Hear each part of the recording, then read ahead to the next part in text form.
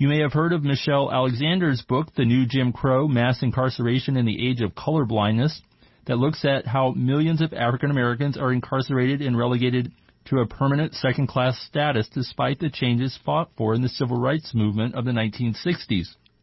Now, Alexander has written the foreword to a new book that has just been published by the New Press that critically investigates some of the so-called reforms to the criminal justice system that have been enacted in recent years. As calls to address this racist system have grown, reforms such as electronic monitors. The book is titled Prison by Any Other Name, The Harmful Consequences of Popular Reforms, and it is written by Maya Shinwar and Victoria Law. You can read a review in our most recent issue, also online at independent.org. Victoria Law is also the author of Resistance Behind Bars, The Struggles of Incarcerated Women, and a freelance journalist covering issues of incarceration. Victoria, welcome to the show. Thanks so much for having me, John. Sure. So your book is a great read in part because it includes many examples and accounts of people you spoke with. In your introduction, you described the ordeal of one of your interviewees, Colette Payne. Can you start by describing what happened to her? Sure. So Colette Payne is a black mother living in Chicago, and for over a decade she had struggled with a heroin addiction, and it was a struggle that led her from the streets to jail, sometimes to prison. She would get out, the cycle would start again, and at one point, she was in Chicago's Cook County Jail, which is notoriously overcrowded. It is cramped. It is violent. It is loud. It is dirty.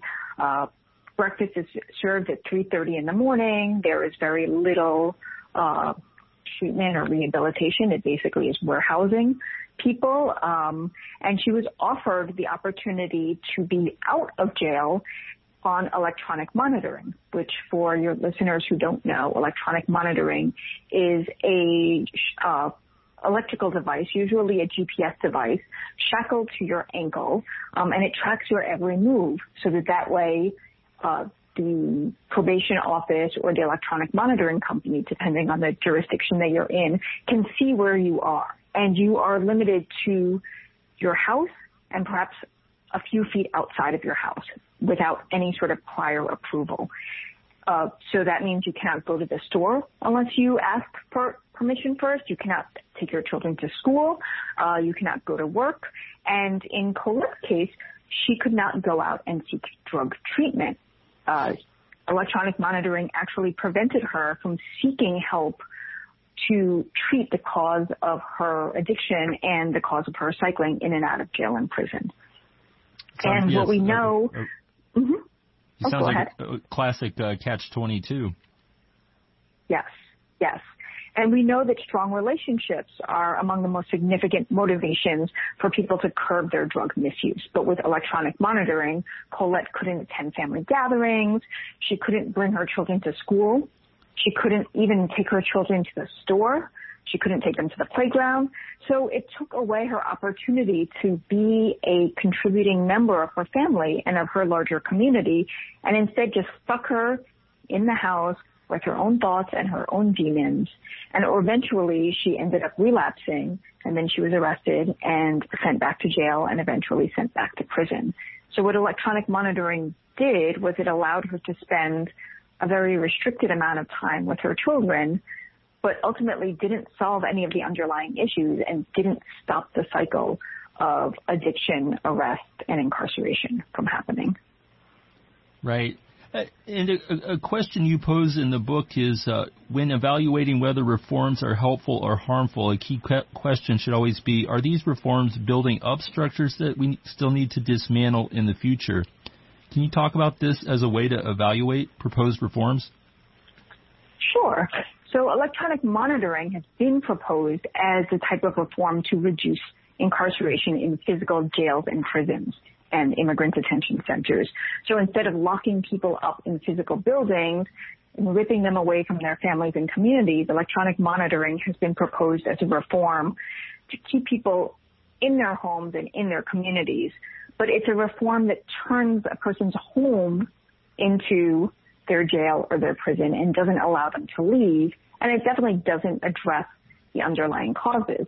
So when we're thinking about whether reforms are helpful or harmful, we can think about what carceral geographer Ruth Wilson Gilmore says is we should be thinking about non-reformist reforms, or are these going to be reforms that ultimately shrink the prison system and meet people's actual needs for food, housing, safety, security, like things like on Maslow's hierarchy of needs, fulfillment? Or are these reforms like electronic monitoring that basically expand the system of surveillance and control from one set of physical cages into our homes, our schools, our institutions, and our communities? And so when we're thinking about proposed reforms to policing or to imprisonment, we should ask, is this a reform that actually helps people, or is it a reform that is ultimately going to have to also be fought and torn down later on? So electronic monitoring is seen as a gentler type of incarceration. Most people would rather be at home than in a coronavirus-filled jail cell or an overcrowded prison cell or prison dorm. They would rather be with their children than not with their children. But it's not actually a change that addresses any of their actual needs, and it doesn't address any of their family or community's needs either. Right. And in your book, another problematic reform you highlight is mass probation, which yes. Also trips a lot of people up. Can you talk about that just for a moment, and then I want to get to a couple other questions before we have to wrap up? Sure. There are currently 3.6 million people on probation. Probation is often used as an alternative to incarceration. So you can be sentenced to prison or you could be sentenced to probation. In the federal prison system, it's also used as an additional punishment after somebody is released from prison. But it is also a driver back to incarceration or to incarceration. So 15% of the prison population had previously been on probation before their incarceration, because they're like electronic monitoring. There are lots of restrictions and there are lots of ways you can end up violating probation, not because you did something that broke the law or harmed somebody, but for things like missing an appointment with your probation officer, coming home past a curfew that is kind of ridiculous, like a 9 p.m. curfew, failing a urine test, like not being able to like hold a job. So there are things that are not violations of the law. They don't harm anybody if you right. They're just violations of your probation. Yeah. Yes, exactly. And it then is a driver to jails and prisons for very minor acts that are not harmful or illegal otherwise. Okay, and we just have about 30 seconds here, but toward the end of the book, you talk about abolition and what a slow build toward that would be. Obviously, it's not something that can happen overnight, but your quick thoughts on why abolition of prison should be the end goal here. Well, we practice abolition in our everyday lives.